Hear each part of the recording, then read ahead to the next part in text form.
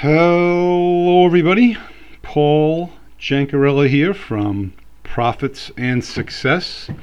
Here to bring you another podcast episode from Online Marketing for Life. And that's the number 4. Okay, folks, I have a few questions to ask of you today. And it begins with, do you need a source of stability in a very unstable world? That's the question. At least that's the first question. Do you need a source of stability in a very unstable world?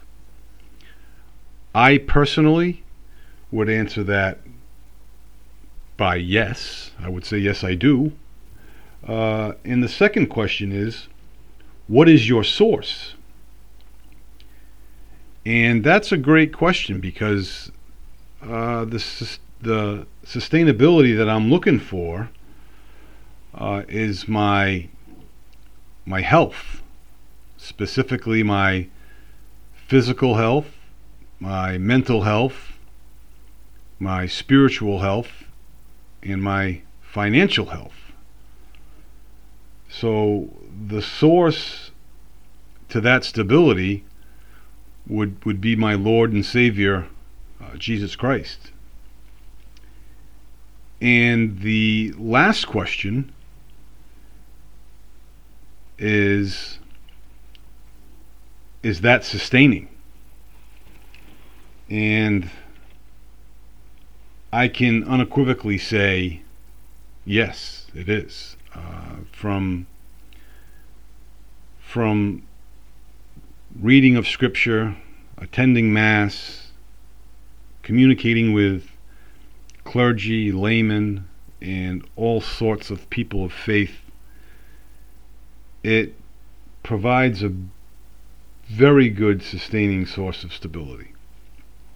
And having said that, I know that you may mock God or religion that isn't really something that's real or tangible, but I can tell you that it is. And the more you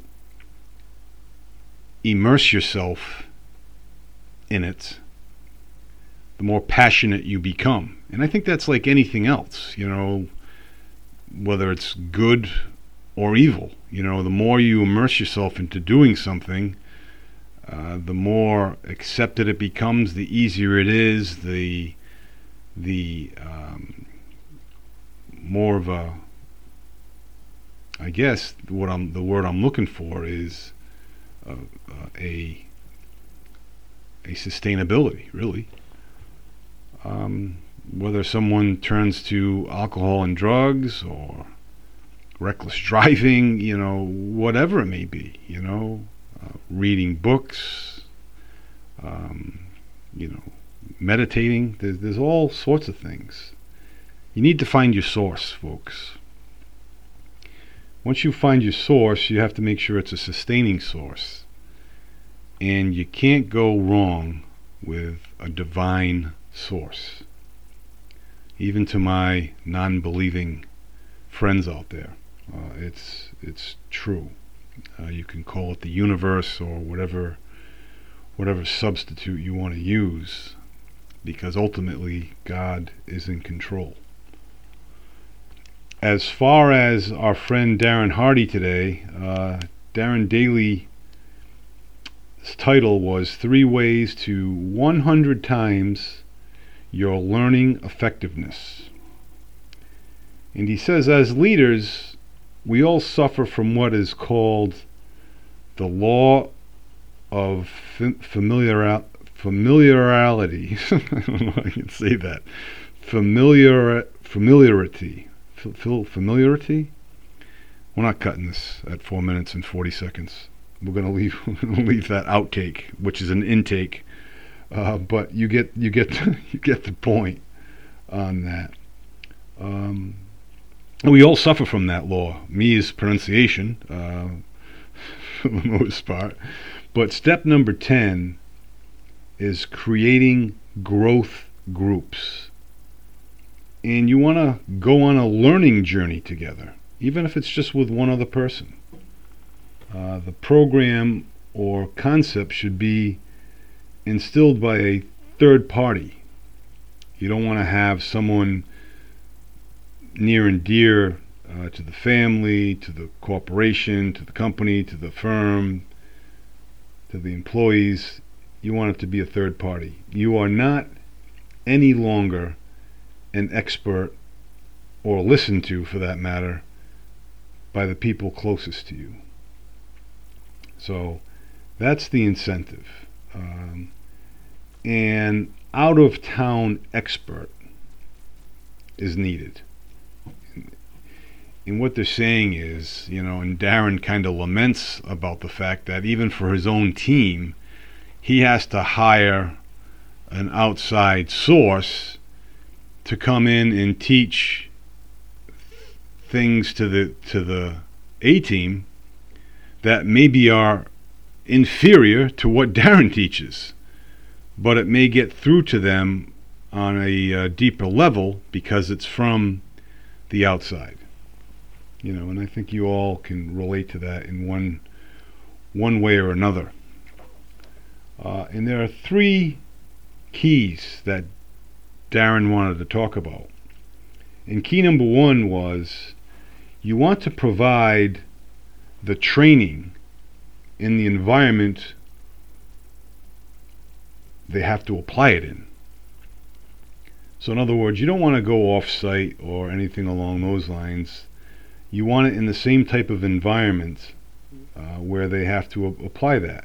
And if they have to go off-site, make sure it's as similar as best can be to the environment that they will be applying this in. And key number 2 is the training can't be like a one and done type scenario. It needs a sequence of time. There's, week 1 of 6, something like that. The success in general is essentially 10% learning knowledge and 90% activity knowledge. And I'm sure you folks have heard that in some shape or form, that success is 10% learning, 90% activity. You can substitute success with a number of other words, and the learning and the activity is the same ratio. And you learn by doing. Some people can gather notes day after day, like myself, and not apply any of it. Not like myself. So you need to learn by actually doing and implementing. And key number 3, it's not knowledge training. It is behavioral training that you need. Behavior is only trained by doing something sequenced over intervals of time with group pressure, competition, and accountability. Behavior is the key, and that's where you want to train the behavior more so than the knowledge. And Darren left us on that note, and he gave us 10 great steps, especially for folks that lead a team, company, a department, folks that have leadership responsibility. There's a lot of good points to go through over these past 10 steps. In today's quote, I think it was Motivate Us, is the .com, is how do we change the world? Do we do it by relationships? Our outlook on life? How do we do it? How do we change the world? How do we change relationships? How do we change our outlook on life? Well, it's very simple. It's one random act of kindness at a time. That's all. You don't have to worry about 1,037 acts of kindness. Just one. One moment. That's all it takes. And they say Morgan Freeman quoted that, which I thought was neat. He's an actor in Shawshank Redemption is what I know him fondly from. A black, older actor. And I think he's a man of great faith, if I'm not mistaken. I may be. But anyhow, that was nice. And our story for today, I don't think it's a fable. I think it's more of a story. It's about the boy who lost his temper. So you can understand that the theme is about anger. And a father had a son who had a very bad temper, and he lost his temper often. So his father decided to have his son pound a nail into the fence every time he lost his temper. So anytime during the day where his son would lose his temper, be angry, flip out, whatever have you, he was to pound a nail into the fence. And he, in one day, was up to 37 nails in one day, when he finally said, we have to do something about this, talking to himself. And he finally decided to curb his temper, his emotion, and to let it float away, if you will. And he finally decreased it to the point where there were no nails being driven into the fence. And he was very excited and told his dad about it. His dad said, "That is fantastic. Now what I want you to do is every day, without driving a nail, I want you to take out a nail for every temper-free day that you have." And after several weeks, the boy came to his father and said, "All of the nails are out of the fence." So the dad took the boy and showed him the fence. And the fence had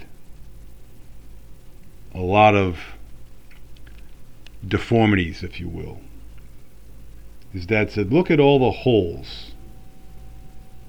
And they represent the unrepairable damage your words and actions have had on others.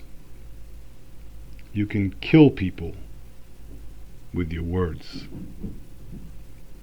And it was a very powerful statement and message altogether. And the moral is, don't say things that you may later regret. Some things in life you're unable to take back. And sometimes you run into people that are unforgiving. And even though you may be forgiven by God, that person may have a tough time forgiving you. So we have to recognize what we say sometimes is just as important as what we do.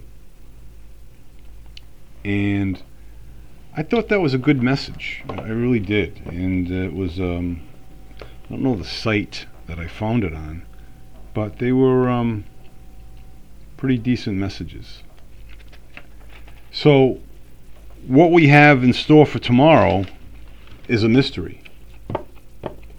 And the reason I say that is because I don't know what Darren's going to be talking about, because he did his 10 steps already. So we'll see. So hopefully, Lord willing, I'll be in touch with you tomorrow.